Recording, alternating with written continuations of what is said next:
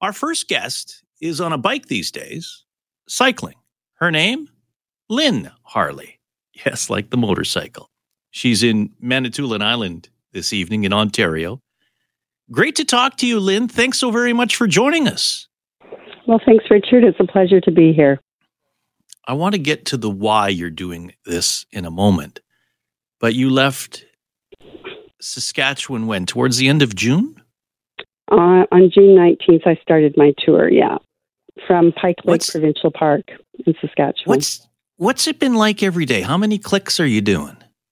Well, first of all, I'm going to add the disclaimer that I'm a senior, so I've never done anything like this before, and I'm not really tied to a schedule, and I've actually had to make an adjustment on my trip. So I cycled from Saskatoon to Winnipeg, and then I took the train actually from Winnipeg to Sudbury, and I've started again just because I have some medical advice and was told to not put myself, at a place where there wasn't a lot of services and where the train and everything would be really grueling. So good for you for doing that. Yeah, well, one of the things that I like to coach people in is that what if it could be a yes and instead of an either or. So when I got to Winnipeg, I thought, I don't want to just quit, but I really would like to keep going. So what's the option for me here? And so that was the decision that I made. Good for you. I'm a cyclist, and I've done some cycle tours before, and it can certainly be a challenge. But the challenge is one that you take up because, and this is about raising awareness. You're hoping to raise money towards this as well. And I want to spend some time talking about this. And can you tell us about the phone call that you got? Because that changed things, didn't it? Yes, it did. So 5 years ago, when I was bringing my kayak out of Pike Lake Provincial Park, I received the phone call that my younger brother had been found dead. And he had struggled his whole life with mental health issues. The cause of death wasn't determined, but previous to this, he had attempted at different times. And it was really difficult to get that news and to just to digest it. Excuse me, I've been sitting outside around a fire here, so I think I got some smoke. But as I kind of worked through my own grief and moved forward with my life, I was inspired to write the book that I've just had published called What If You Could.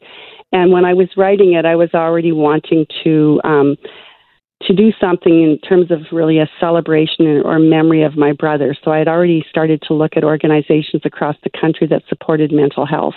And I found one called jack.org. And I was really taken by their vision. It was started by the parents of Jack. And he was a young man who committed suicide in his first year at Queen's University.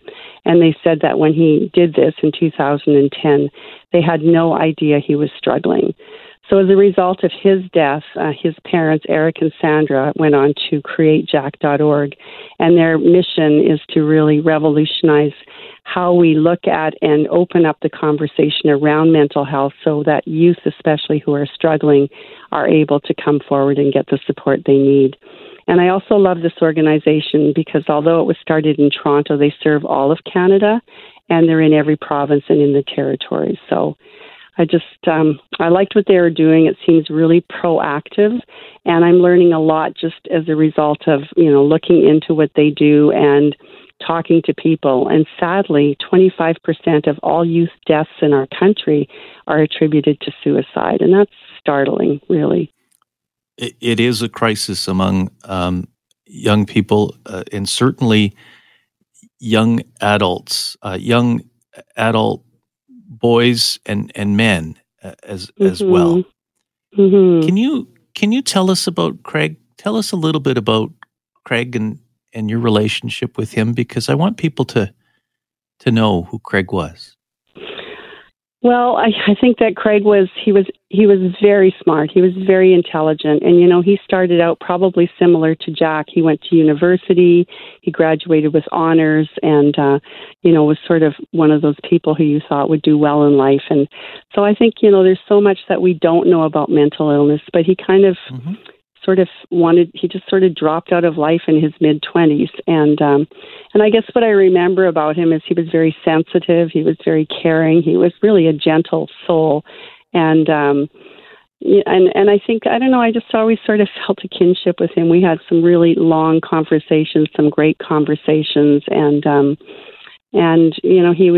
I have 3 sons, and they just have great memories of how interested he was in their lives. Like, he was a great listener. He was a good conversationalist, so there's it's just really a puzzle, I think, mental health. And, you often see 2 different sides of people, or you see the one that they maybe present to the world, and then there's the other side that there's obviously a lot of darkness for them at times in their life too. So the people that I am close to that struggle with mental health issues are very gifted.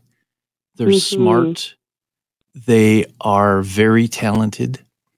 Yes, they have demons. In some cases, they self-medicate. They have great days. They have low days. They have days where they want to be alone. They have days where they're on top of the world. There are days when the room is just so bright with their presence. And there are days when it's dark because they're low as well. And we all are touched by that because sometimes our mood is dependent on their mood as family members.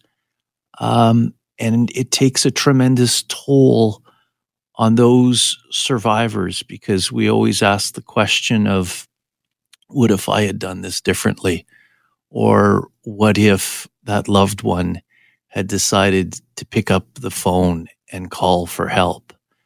But the one thing that I've certainly learned in my journey is that every day you try your best. And sometimes your best isn't good enough, but you have to find a way. And I know your way right now is your journey, and it's spreading that word, and it's meeting people. And I know you've met people coast to coast as you go through this journey now, and you hear those stories. And I know that that's so very therapeutic to you, isn't it? Well, and I just think that one thing about being on a bike, you don't do anything fast.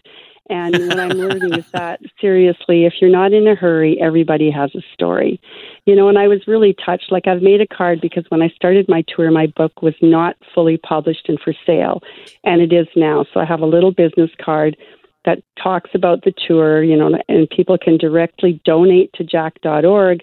But every book now that sells, a portion of the sale will go to jack.org for the rest of my life. And, I just think that, I went in to get my hair cut the other day in Lively and just spent a few minutes with a woman who cut my hair. There was no one else in the shop. Gave her my card, told her what I was doing, and she said, I've struggled with mental health, especially since my husband's death. And she was probably in her early 40s. And I just, told her what I was doing and that we all live on the spectrum of mental health. I think we all do. I mean, after my brother's death, my mom had died a year earlier. I mean, my mental health was, grief is a painful and difficult process to go through. And, that I got to my place where I was staying that night, and I got the most beautiful email from her. She reached out through my website and just said, before you came into the shop that morning, I'd been crying. She says, in fact, I composed myself when you came into the shop. And she said, our short conversation meant so much to me. And I just want you to know that even though we didn't spend a lot of time together, I was really impacted by what you're doing. And that just touched me. So since then, we've communicated.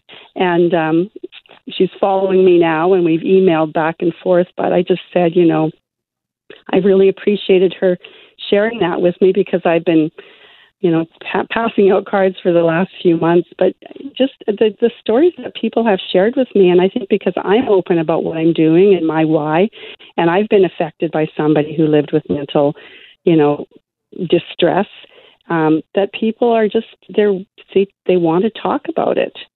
So I've had a really wonderful experience. It's been, I would say it's been even more healing, and exceeded my wildest expectations. I've just had such incredible, I'm just going to say divine synchronicities that have happened in the people I'm meeting. And I just want to call them angels, people who are opening their homes to me and taking me in and supporting me and feeding me and packing a lunch and sending me off into the and there's days I don't know where I'm going. And it just seems that there's always somebody I meet that just, I just feel their kindness and generosity. And I think, even the fact that I can focus on the goodness in the world and just not what's wrong.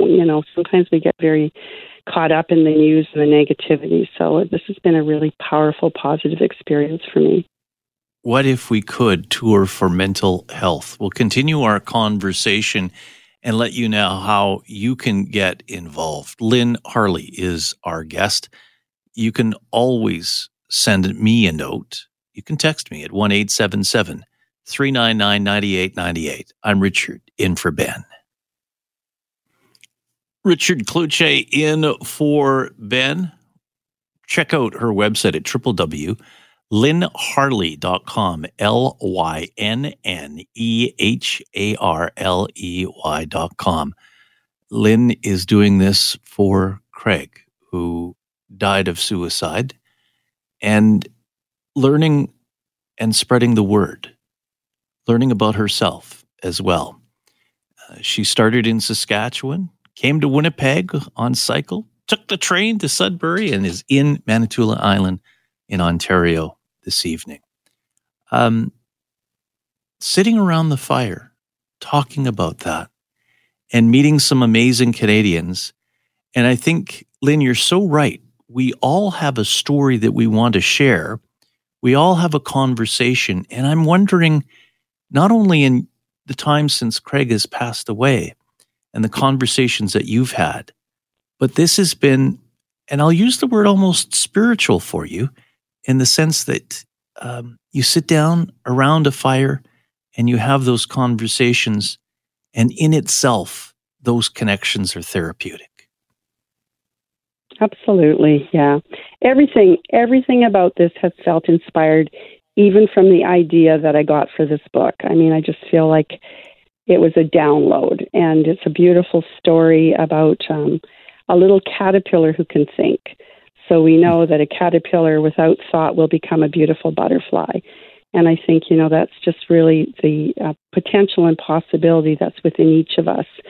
And it seemed like it was very much in alignment with the whole idea of mental health, because when we're living with mental wellness, we are going to hear from two voices, no matter, especially when we're getting ready to start something new or venture off to a place where we're out of our comfort zone. And so in this story, the little caterpillar who desires more is hearing from a voice that goes, well, who do you think you are? Flying? Drinking nectar? And then there's the other voice that says, but what if you could? Believe and a way will be made. And so, like I said, that felt inspired. And the way this trip has come together, I mean, I wasn't planning to cycle. There's just so many synchronicities. And, when I started this trip, I remembered how much Craig loved to cycle as a youth.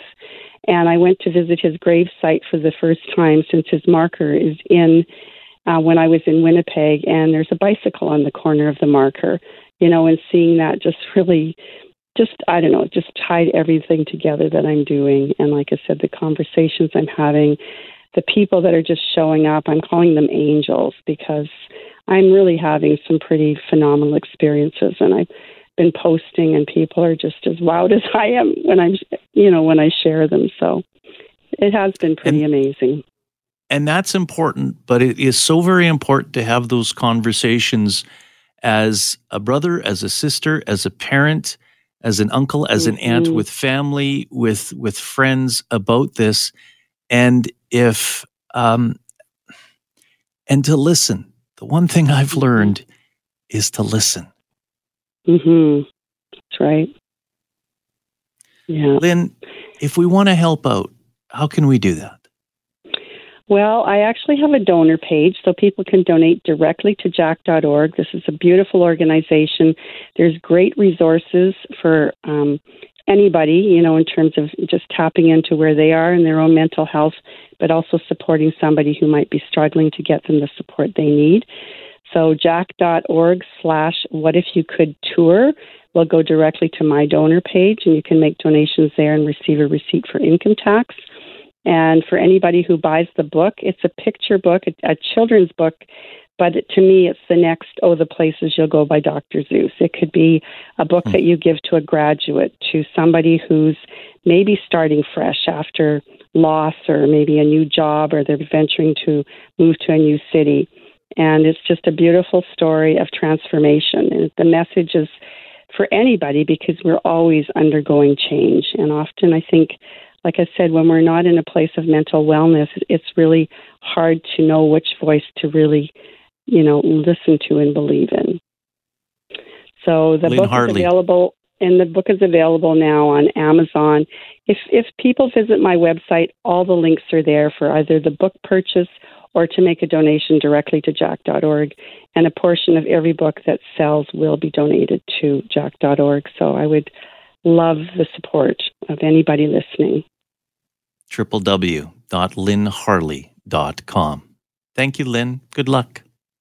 Thank you so much, Richard. I appreciate this opportunity to share what I'm doing.